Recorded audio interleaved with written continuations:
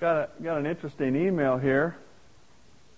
It says an old farmer went to the city one weekend and attended the big city church. He came home and his wife asked him how it was. Well, it was good. They did something different, however. They sang choruses instead of hymns. Praise choruses, his wife said. What are praise choruses? And he said, well, I tell you, it's like this. If I were to say, Martha, the cows are in the corn, well, that would be a hymn.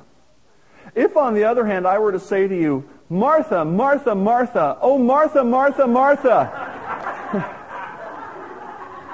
The cows, the big cows, the brown cows, the black cows, the white cows, the black and white cows, the cows are in the corn, or in the corn, or in the corn, or in the corn. The corn, the corn, the corn. And if I were to repeat the whole thing 2 or 3 times, that would be a praise chorus.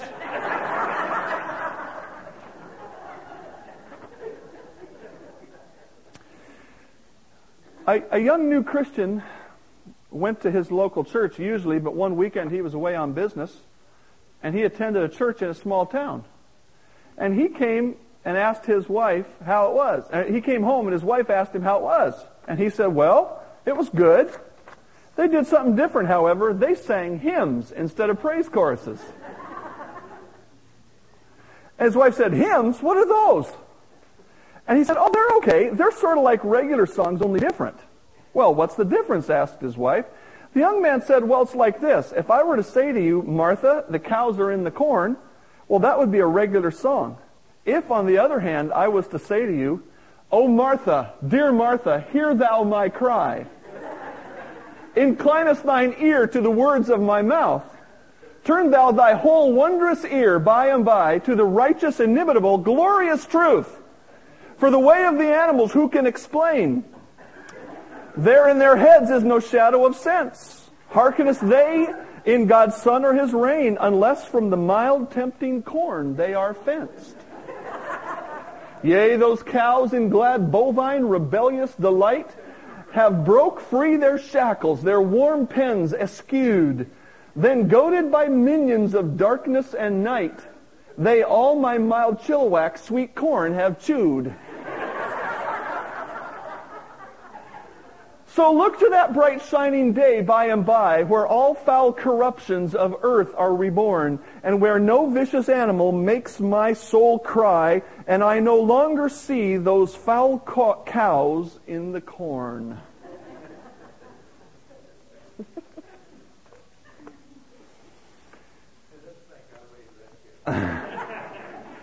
In recent years, in my ministry lifetime, we have undergone a lot of transformations in what's called worship. And in some places, they have what they call worship wars, which is where people argue about what should be done in a worship service. But in most of those arguments, people don't usually seem to open up the Scripture and say, what does God say about worship? And in Malachi chapter 1, as we are working our way through that book, God is going to severely reprimand the people of Israel for their worship. And we want to see what He tells them that might instruct us about what real worship is. Because I fear those who define worship as singing praise choruses and those who define worship as singing hymns may be both missing the mark, according to what God says. And I want to read the whole chapter of Malachi 1 because it's been quite a while since we started this study. We started it in January before I was gone for 4 weeks. And so I want to get the flow of this back in your mind. The verses we're going to consider today are verses 9 through 14. But Malachi 1:1, the burden of the word of the Lord to Israel by Malachi. I have loved you, says the Lord. Yet you say, in what way have you loved us? God says, was not Esau Jacob's brother, said the Lord? Yet Jacob I have loved, but Esau I have hated, and laid waste his mountains and his heritage for the jackals of the wilderness. Even though Edom has said, we have been impoverished, but we will return and build the desolate places. of hosts, they may build, but I will throw down. They shall be called the territory of wickedness, and the people against whom the Lord will have indignation forever. Your eyes shall see, and you shall say, the Lord is magnified beyond the border of Israel. A son honors his father, a servant his master. If then I am the father, where is my honor? If I am a master, where is my, says the Lord of hosts? To you priests who despise my name. Yet you say, in what way have we despised your name? You offer defiled food on my altar. But you say, in what way have we defiled you? By saying, the table of the Lord is contemptible. And when you offer the blind as a sacrifice, is it not evil? And when you offer the lame and the sick, is it not evil? Offer it then to your governor. Would he be pleased with you? Would he accept you favorably, says the Lord of hosts? But now entreat God's favor, that he may be gracious to us. While this is being done by your hands, will he accept you favorably, says the Lord of hosts? Who is there even among you who would shut the doors, so you would not kindle fire on my altar in vain? I have declared, says the Lord of hosts, nor will I set an offering on your hand. For from the rising of the sun even to its going down, my name shall be great among the Gentiles. In every place incense shall be offered to my name, and it shall be great among the nations, says the Lord of hosts. But you profane it, in that you say, the table of the Lord is defiled, and its fruit, its food is contemptible. You also say, oh, what a weariness, and you sneer at it, says the Lord of hosts. And you bring the stolen, the lame, and the sick, thus you bring an offering. Should I accept this from your hands, the Lord? But cursed be the deceiver who has in his flock a male, and takes a vow, but sacrifices to the Lord what is blemished. For I am a great king, says the Lord of hosts, and my name is to be feared among the nations. What God says to them in the first 5 verses of the chapter is this. He starts by declaring his love. He says, I have loved you. And they turn around and say, what? And so God leads them through a little reminder where he says, look, when I chose Jacob, and Jacob was the father of the 12 patriarchs, or the heads of the 12 tribes of Israel. So all these people were descended from Jacob. God says, when I chose Jacob, Jacob had a twin brother. And in fact, his twin brother Esau was older than him. And so normally the right of inheritance and the right of being recognized as something special would have gone to the older brother. He says, but I chose Jacob. Did you forget that, folks? That's what he's saying to them. He's saying the very fact that you are my people, the very fact that you're called Israel, the very fact that you are God's chosen people is because I chose Jacob over the one who would normally be chosen. He said, you are privileged to be called my children. And that's the lesson that we took from it, that we are privileged to be God's children. We don't deserve this. We have not earned this. We are saved by grace, that is a free gift, through faith, not of ourselves, not of works, lest man should boast. God has graciously chosen us. That's why we're his children, not because we're something special. They forgot that.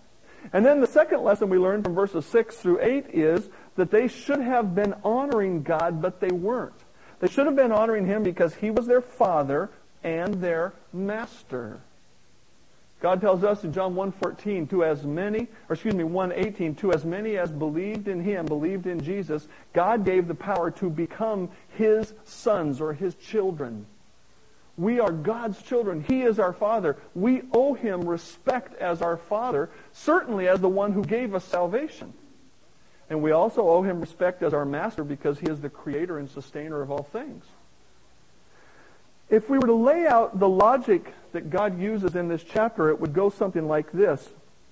Because the people of Israel didn't perceive his love, it was there, but they didn't perceive it. Because of that, they didn't honor him. And because they didn't honor him, they offered sinful sacrifices. And now today in verses 9 through 14, what we are going to learn that's extended out from that line of thought is this. Because the worship they offered was sinful, God rejected their worship. Perhaps the chief thought today is this, to understand that there is worship which God receives and worship which God does not receive. And we start in verse 9, understanding that true worship is the only worship that God accepts. Look at verse 9. he tells them right in the middle of this, he gives them a little bit of an exhortation, which is now entreat God's favor or pray for God's favor so that he may be gracious. Over and over, when the people of Israel got away from God and got into trouble, God said, look, pray to me and ask for help. But right after that, he says, now while this is being done, while these sinful sacrifices are being offered by your hands, will God accept you favorably, says the Lord of hosts. Who is there even among you who would shut the doors so that you would not kindle fire on my altar in vain? I have no pleasure in you. Those seem like awfully harsh words to me. If God was saying those words to me, I would be scared.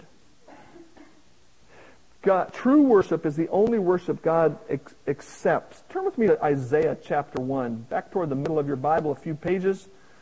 To Isaiah chapter 1, where God speaks to his people. Oh, no wonder that doesn't look right. I'm not in the book of Isaiah. Isaiah 1 and verse 9. Now this is God talking to his own people. Get that in your mind right up front, because he's going to call them something, but he's not talking to these other people. He's using that name to refer to Israel. Verse 9, unless the Lord of hosts had left to us a very small remnant, that means a few people who were true believers. Unless he had done that, we would have become like Sodom. We would have been made like Gomorrah. He says we were in danger of God just stamping us out completely because of our sin, just like he did Sodom and Gomorrah. But now look what he says, 10. Hear the word of the Lord, you rulers of Sodom. Give ear to the law of God, you people of Gomorrah. God calls his people Sodom and Gomorrah. Verse 11, to what purpose is the multitude of your sacrifices to me, says the Lord? I have had enough of burnt offerings of rams and the fat of fed cattle. I do not delight in the blood of bulls or of lambs or of goats. When you come to appear before me, who has required this from your hand, to trample on my courts? Bring no more futile sacrifices.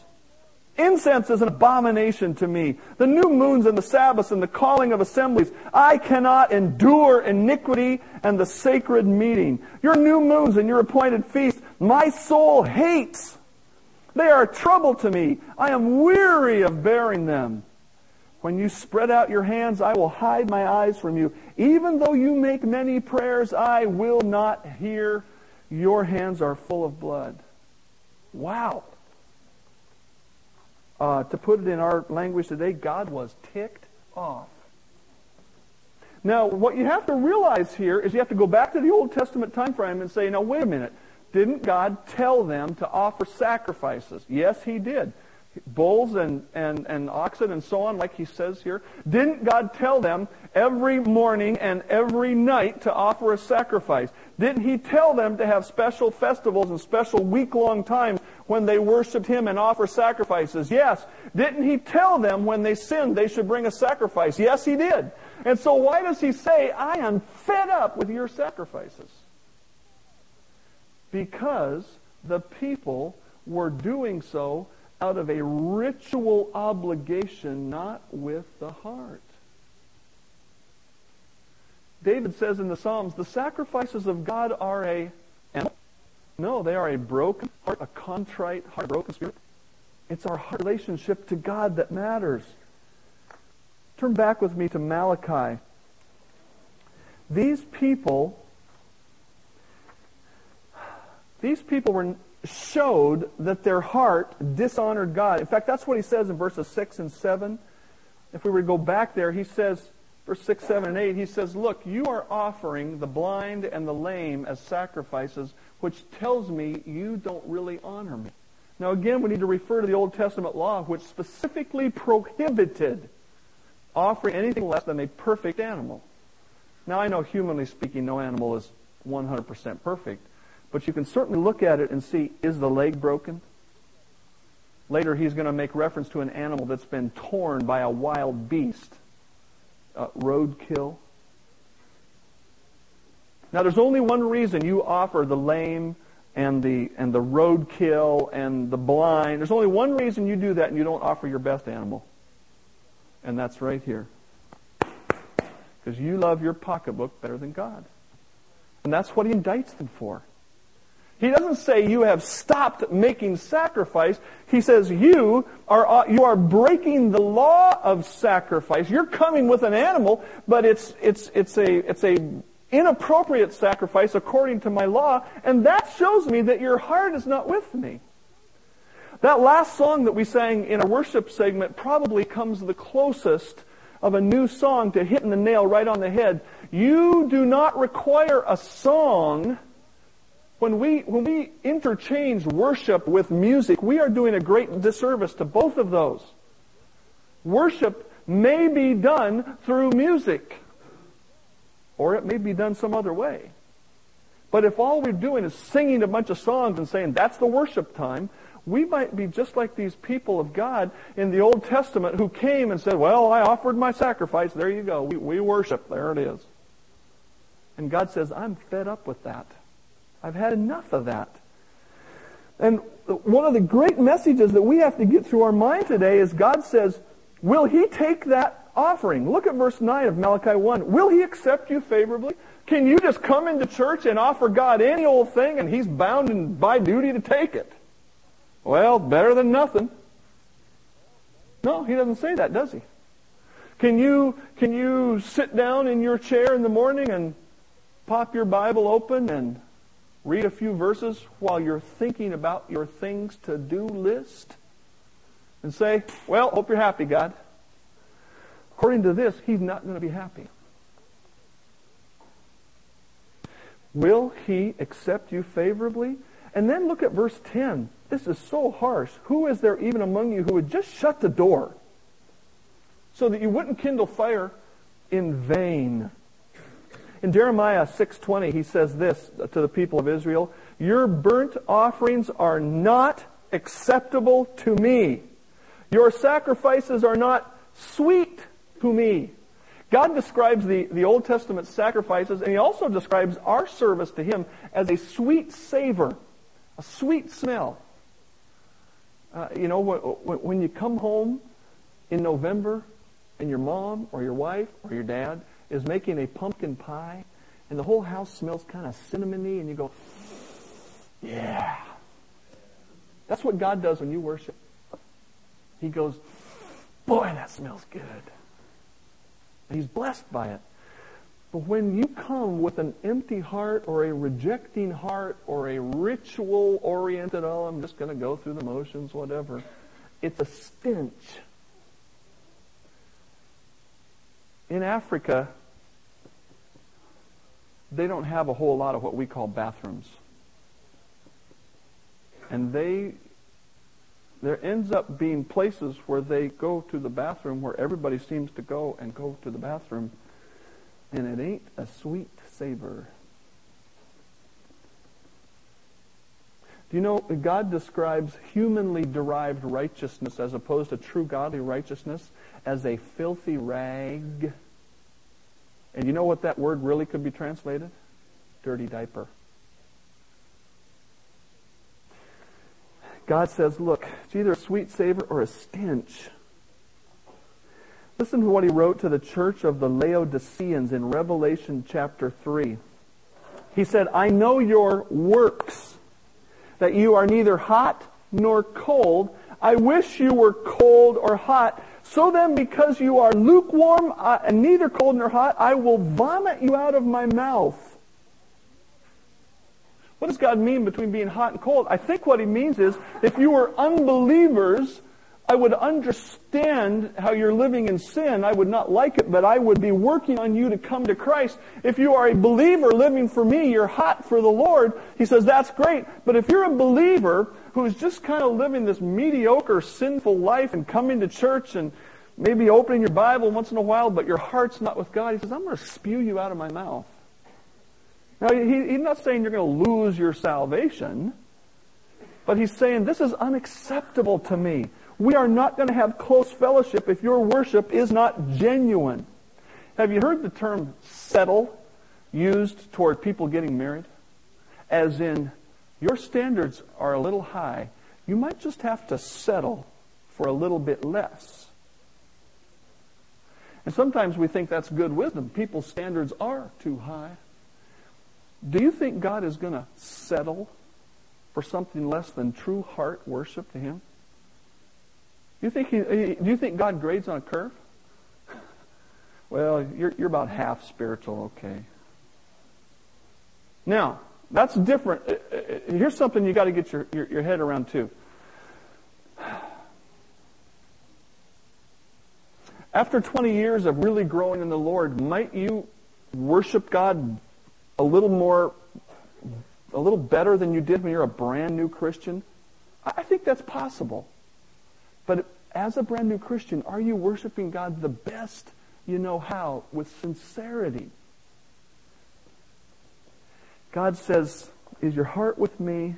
Because if it's not, I'm not going to accept your worship. God says something in verse 10 that is so harsh. I have no pleasure in you, nor will I accept an offering from your hands. You ever use the phrase, my prayers aren't making it past the ceiling? I've heard people say that. It may be because your heart hasn't made it past the ceiling yet. You're holding on to it for yourself. God only accepts true worship. Now, what is true worship? True worship is God-focused. Look at verse 11 of Malachi 1. For God says, listen, here's the reason I won't accept your half-hearted worship. For from the rising of the sun even to its going down, my name shall be great among the Gentiles. In every place, incense shall be offered to my name, and a pure offering. For my name shall be great among the nations, says the Lord of hosts. True worship is God-focused. God-focused. God-focused worship, number one, is singular. He says, my name will be praised among the Gentiles. This goes without saying, but sometimes we forget the first commandment out of those 10 is, you shall have no other gods before me. And so when we consider worship, we have to stop and say, am I singular or single-hearted in my worship? I spoke with somebody yesterday from far away who's having some struggles in their life, and we talked about some things, and all of a sudden they went, well, if that's the case, then I've got a whole bunch of idols in my heart. Different things in their life that are so important that their life was topsy-turvy because they're hanging on to the wrong God. When you come in here to worship, when you sit down with God, or when you're driving down the road and you're talking to God, you need to stop and say, am I worshiping God singularly, purely, Him alone? Or is He sharing my heart with some other goals, some other ambitions, some things I must have? Am I worshiping Him alone? In Isaiah 42:8, He says, I am the Lord, that is my name, and my glory I will not give to another. In 1 Corinthians 10:31, He says, do all to the glory of God. John Calvin, a famous Christian from years ago, if you don't know his name, said this, the human heart is an idol factory. We're constantly finding things to pursue, to hang on to, things we must have. God says, look, worship me alone. True worship must be singular. If anything is more important to you than living your whole life in a way that honors God, then you're not a true worshiper. And no matter how many verses of the hymn or the praise chorus you sing, God's up in heaven going, P.U. He's saying, get your heart right with me. Secondly, God-focused worship is spiritual. Turn with me to John chapter 4. John chapter 4 is that famous passage where Jesus is witnessing to the woman at the well, and along the way he teaches us something very important about worship. In fact, this is where the title of my sermon comes from. Titled my sermon, Seeker-Sensitive Worship. If you are aware of the church world at all today, you know that a lot of churches design what they do on Sunday mornings or Saturday nights to reach unbelievers, and they call that seeker-sensitive worship. In John chapter 4, verse 20, this interchange goes on. This is the woman at the well talking. First of all, our fathers worshipped on this mountain, and you Jews say that in Jerusalem is the place where one ought to worship. And Jesus says to her, Woman, believe me, the hour is coming when you will neither worship on this mountain nor in Jerusalem. You will neither on this mountain nor in Jerusalem worship the Father. You worship what you do not know. We know what we worship, for salvation is of the Jews. But the hour is coming, and now is. In other words, it's dawning right now, Jesus says, when the true worshipers will worship the Father in spirit and in truth. For the Father is seeking such to worship Him. God wants you to worship Him. He is seeking worship. He's the seeker we should be concerned about in our worship. Verse 24, God is a spirit, and those who worship Him must worship Him in spirit and in truth. Jesus is, what He's really telling her is something quite revolutionary. He says, look, you folks worship here, the Jews worship in Jerusalem. He says a day is coming when neither one of those matter.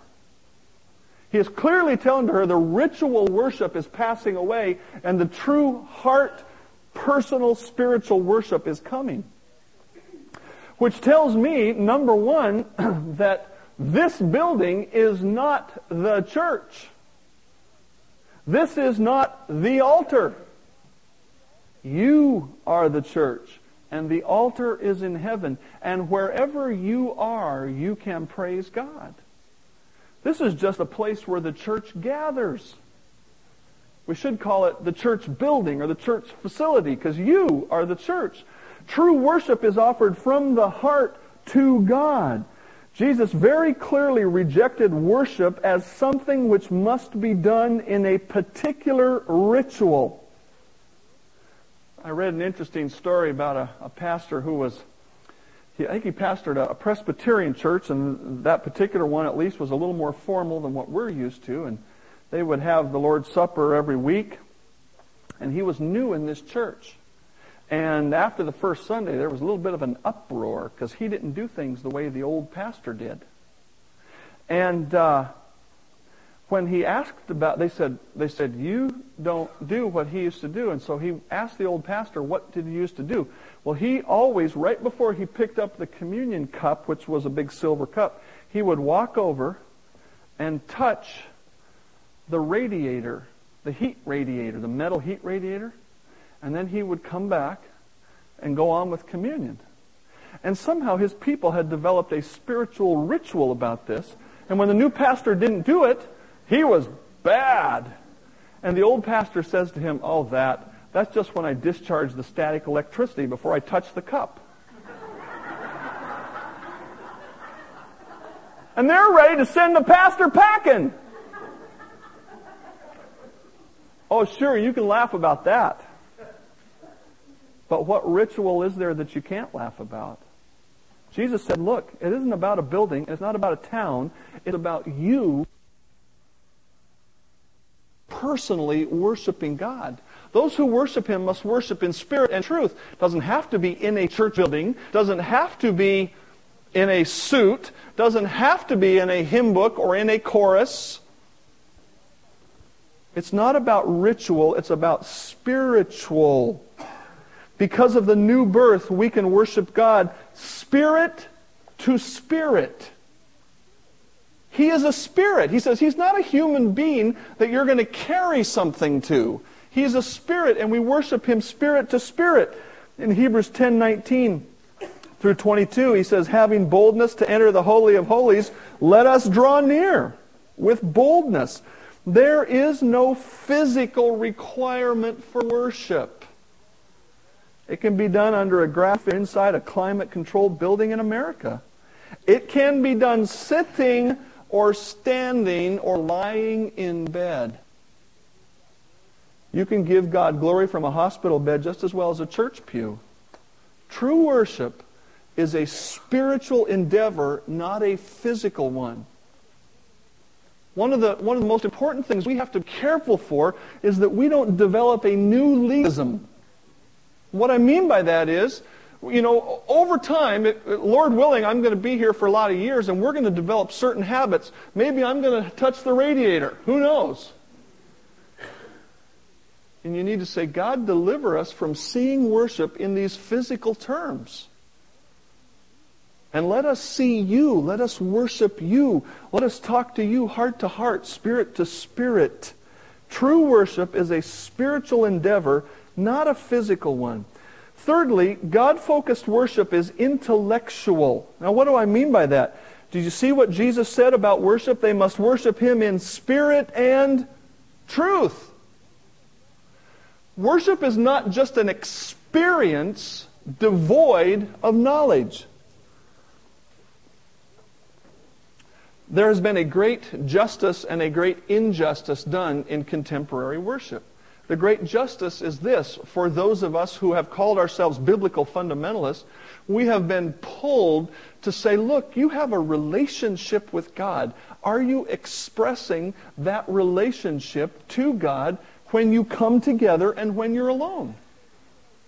God says He's in a love relationship to us. Are we just cold and formal and intellectual about everything Christian? Or is there a relationship quality? That's the good side of what the modern worship movement has done for us. The bad side is many people define worship as a warm, fuzzy feeling they get when they gather with others and sing Kumbaya and hold hands.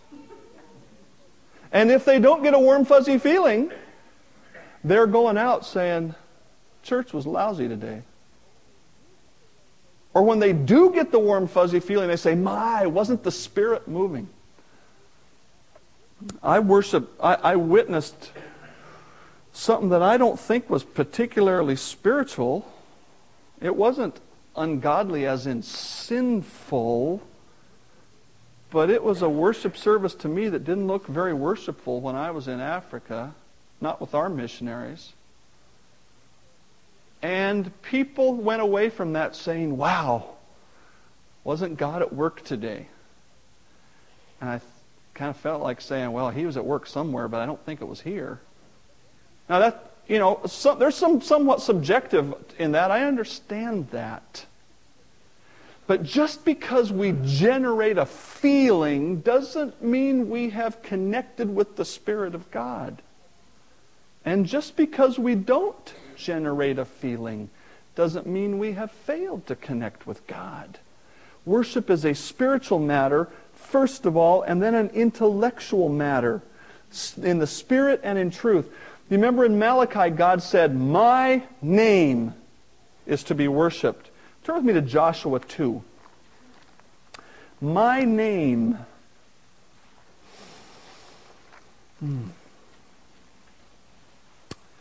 Joshua chapter 2, right after Deuteronomy. In Joshua 2, Joshua has sent a couple of spies up in to check out Jericho. And starting in verse 8, these spies were going to be captured, and a lady named Rahab, who was a prostitute, took them in and hid them and protected them and then sent them out by a secret way. And here's why she did that. Joshua 2:8. Now before they lay down, that is where they hid, they laid down, she came up to them on the roof and said to the men, I know that the Lord, and in your Bible that should be all caps, as in Jehovah.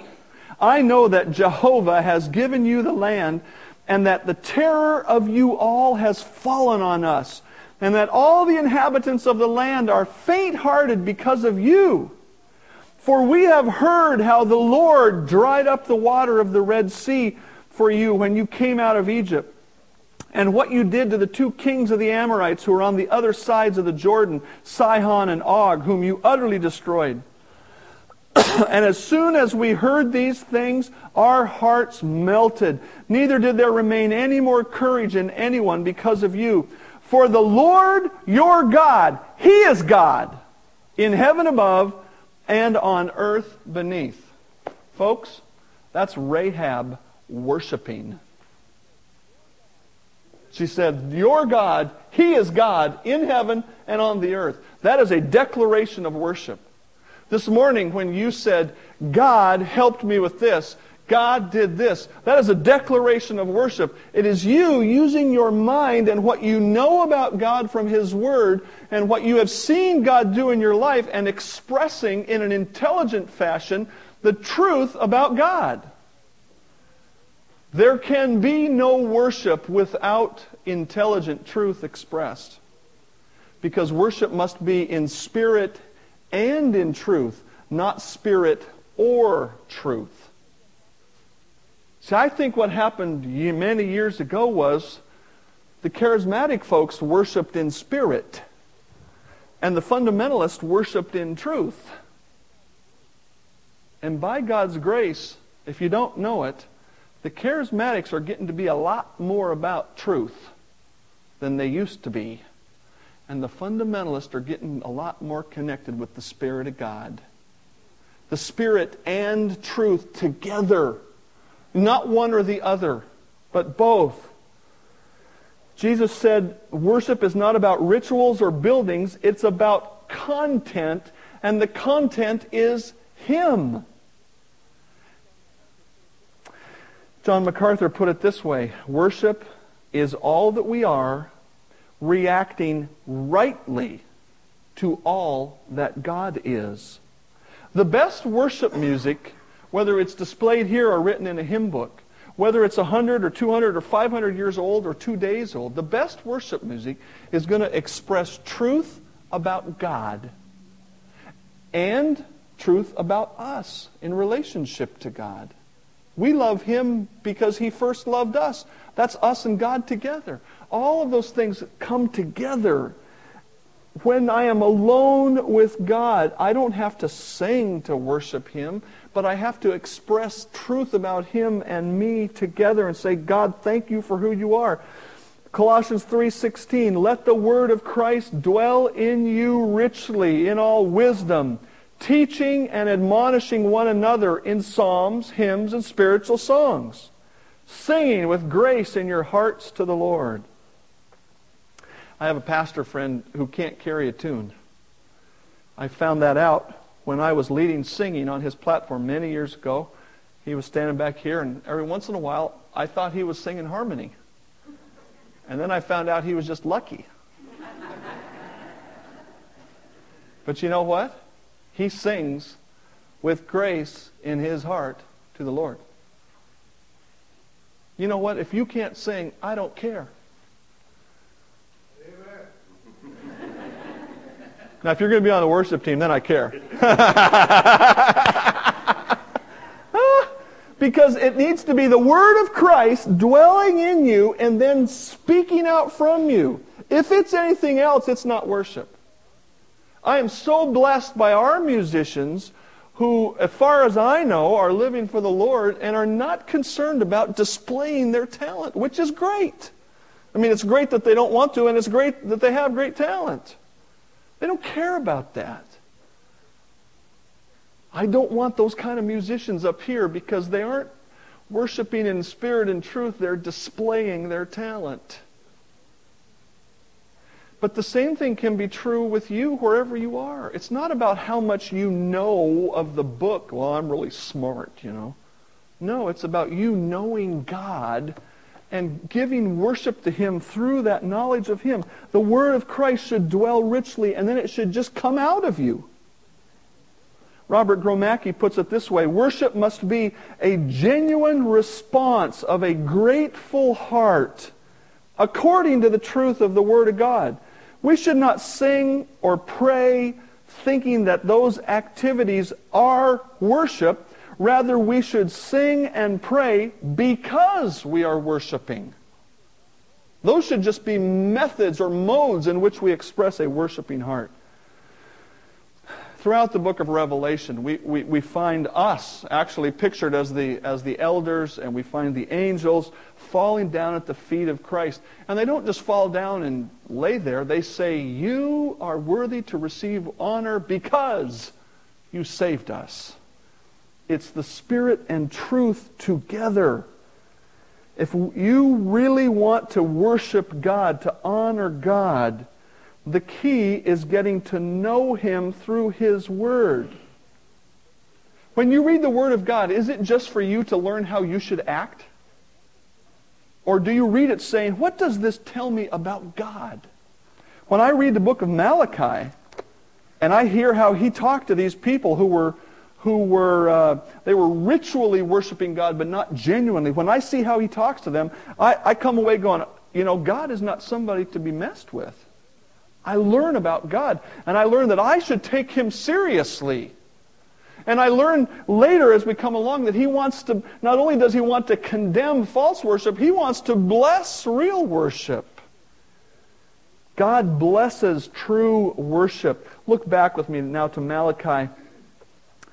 At the other half of this message from God, that He blesses true worship. I confess to you that I would rather preach some positive truth than some negative, and this book is really negative. And I hope you can understand today that I'm trying to share with you God's condemnation of these people, but also share the positive truth that could have been true for them. And so first of all here, as we think about God blessing true worship, let's look at their negative example, the sad reality of the people of Israel. Verse 12.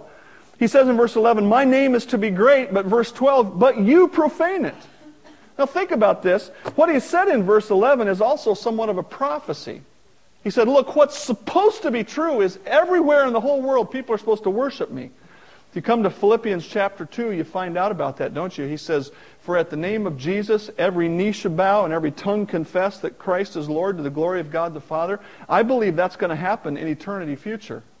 So there's going to come a day, perhaps at the great white throne judgment, where all of the unbelievers are going to realize they were wrong and they're going to bow and say, you are God. They're not going to get saved by that. But they're going to come to a knowledge of the truth, and they're going to acknowledge that God is God. And of course, we will have already been doing that. We're doing it now, we'll be doing it in eternity. So he says, look, this is what's supposed to be happening, but in verse 12, let me paraphrase it. You, my chosen people who go by my name, you're profaning my name. You of all people.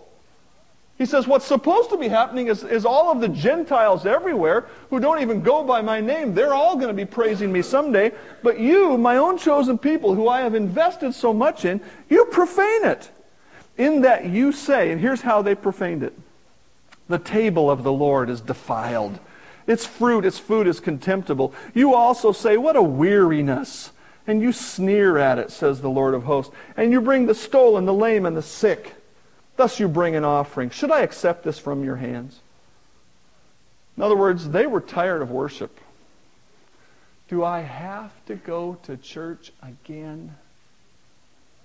Do I have to take another animal down there and kill it? Can't we just do this once a year?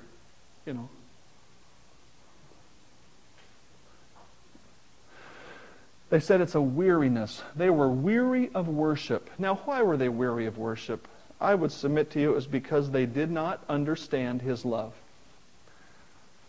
My daughter, who lives in Switzerland, talks on the phone for hours at a time to a boy who's probably very poor.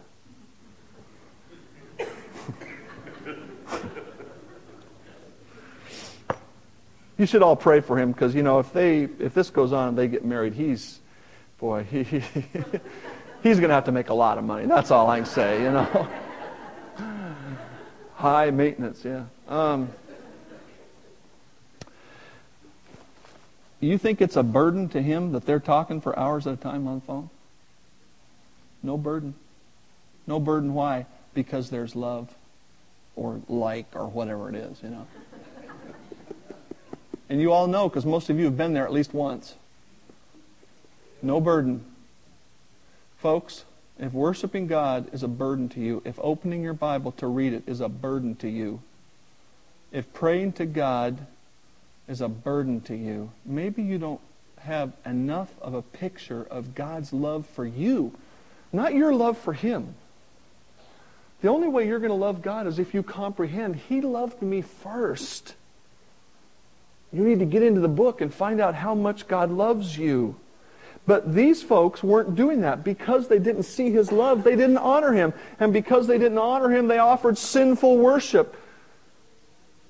Instead of viewing their ministry as a high and holy privilege, the priests saw it as boring and burdensome.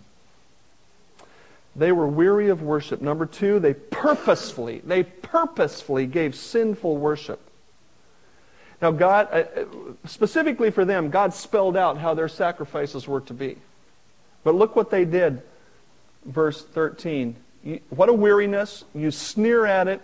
You bring the stolen. That's that word for roadkill, actually. The lame and the sick. Thus you bring an offering. Should I accept this? One of the things that would make preaching easier is if I could tell you exactly what you have to give to God. But I can't. But I can tell you this, 1 Corinthians 16, in talking about money, and that's not the only subject here, but I think by application it applies to everything we do with God. It says, let him consider how God has blessed him, and then let him lay in store a gift that he's going to give. You need to talk to God about your worship life. God needs to tell you what you should be doing, not me. I can tell you the categories. You know, you should be serving the Lord, you should be giving, you should be praying, you should be reading, you should be praising the Lord. I can tell you the categories, but only God can say what you need to be doing. These people had specific instruction from God, and they broke it. They knew exactly what they were supposed to be doing, and they didn't do it. And if that is the case with you in any realm, if you know you should be, for instance, putting something in the offering of a sacrificial nature, and you purposefully refuse to do it, then you are in the same category as these folks. If you know you should be reading or praying or praising or whatever, if you know what you should be doing and you purposefully are saying no, you're just like them. You bring the lame and the sick. They purposefully gave sinful worship. You ever heard the word re-gifting? Re-gifting is when you get a gift from somebody and you really don't like it. So you just stick it in the corner, and then when something else comes up, you re-wrap it and you re-gift it on. You ever thought about re-gifting for God? You know, you get something you really don't care about, so you're going to pass it on to God. You have some little bit of money you don't care about, I'll give it to God, whatever. These people had that kind of an attitude toward God. They gave God the leftover, the useless, the scraps of their life.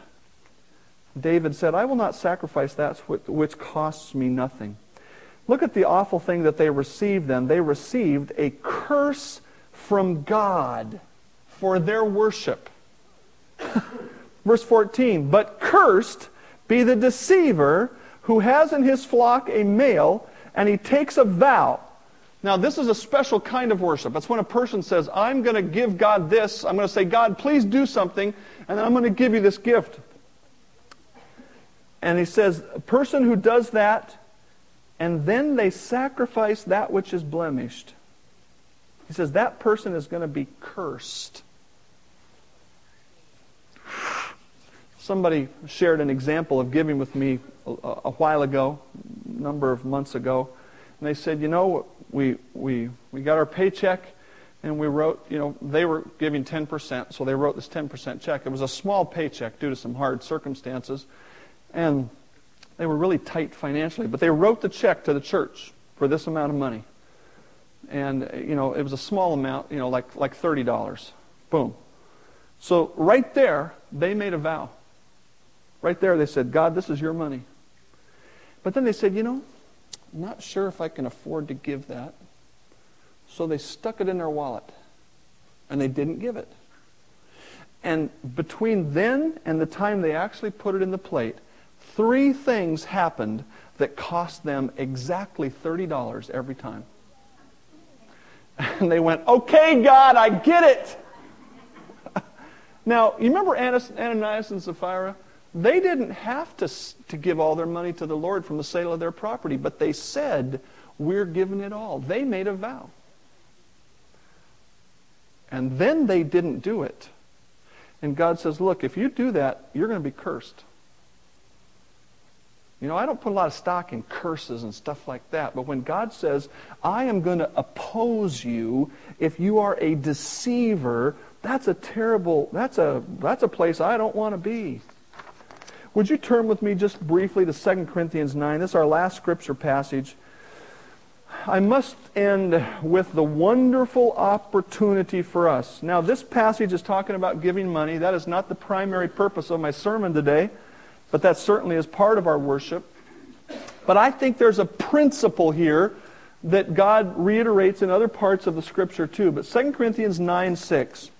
But this I say, he who sows sparingly will reap sparingly. He who sows bountifully will reap bountifully. This principle is borne out throughout the Scripture in anything you do for God. In anything you do for God. Now, don't worry, I'm not going to preach some seed faith where, okay, everybody come down and put $100 in, you'll get 1,000 back next week. No, that's baloney. But it is not baloney that God says, look, if you give to me, I'm going to honor you. I'm going to bless you. That is not a foolish promise. Look, verse 7. So let each one give as he purposes in his heart.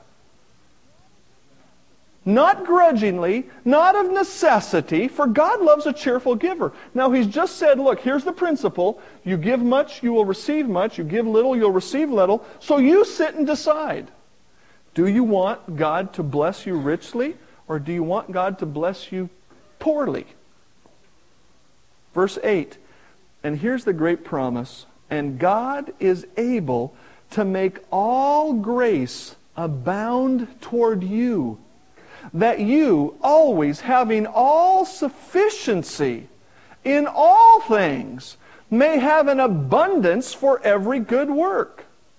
As it is written, he dispersed abroad, he has given to the poor, his righteousness endures forever. Now may he who supplies seed to the sower and bread for food supply and multiply the seed you have sown and increase the fruits of your righteousness, while you are enriched in everything for all liberality, which causes thanksgiving to God. Folks, God makes this promise, and it's very similar to the promise of Matthew 6:33. Seek ye first the kingdom of God and his righteousness, and how many things will be added to you? All the things, I believe, according to that chapter, all the things you need. The principle in regard to money specifically is something like this. When you come to that offering time and you say, wow, there's $30, I'm not sure I can afford to give it, God says, give it, because I'll make sure. What he actually says is, I'll make sure you can give again. That's what he promises. In other words, you're not going to give it and then, well, you're going to be broke and that's going to be the end. It's going to be terrible. God says, look, I'm going to take care of you. When it comes to your time in the Word of God, you say, oh, God, my schedule is so tight. I got so much to do. Or I need to sleep or whatever it is. God says, look, if you'll get up and honor me, genuinely from your heart, open that Word and read it, I'll take care of your schedule. You don't have time to pray? You know what I thought about prayer this week? I'm a slow learner. I'm going through 2 Corinthians in my own devotion time, and I read there about Paul asking for their prayers. And all of a sudden it dawned on me, maybe the reason our missionaries are so effective at reaching people for the Lord and starting churches is because they have so many people praying. And I wonder how many people in this church are praying for people to get saved. I thought, how could I miss that? Oh, I don't have time to pray. Dave, I don't have time to take that list of church people and pray for everyone every week. Why don't you? I bet if you commit to doing that, God will give you time somehow. I know of a lady who refused to submit to her husband's leadership in regard to buying a refrigerator. Many years ago, an old friend of our family, and she wanted this refrigerator, and her husband said, I don't think we should buy it. And she had the money, so she went and bought it. And the thing was a lemon from day one. And finally she said, take it away. If you can't trust God enough to obey His instruction, God is going to bring a curse. 1 Peter 5 puts it very simply this way. God opposes the proud, but He helps the humble. He exalts the humble. What a great thing. My daughter Stephanie lives in Los Angeles, and she rides the bus. She doesn't have a car. Most of the time she rides the bus, but she has a lot of friends at church, and they love her. And she loves them, a great young adult group she's part of. And anytime they can, they will pick her up or drop her off, even if it's out of their way. You know, typically we think, out of the way, we're talking like going from here to Everson, to drop somebody off. And, hey, no problem, I'll take you over there. And why is it no problem? Again, because they love her, and she loves them. It's a love relationship. Friend, how's your love life with God? That's what He's been talking to the Israelites about. He's saying, look, folks, you don't really love me. I would encourage you this week to develop your love life with God by reading the Psalms. Observe David's love life. Observe how he expressed it. Ask God to build an awareness of His love for you. Memorize 1 John 4:19, which says, we love Him because He first loved us, and the rest of that verse. And then 2 Samuel 24:24, in which David said, I will not offer to the Lord that which costs me nothing. And then examine your worship life. Say, God, help me to deepen my worship for You. Help me to be genuine and sincere before You. Heavenly Father, thank You for sacrificing for us, for giving to us, for building into our lives. And You've asked us to sacrifice in return. You've asked us to worship. You've asked us to honor You. Father, grow that up. May this church be a great worshiping church. Not a great singing church, not a great anything else, but a great worshiping church. May we be great worshiping individuals because we love You much. We pray in Christ's name. Amen.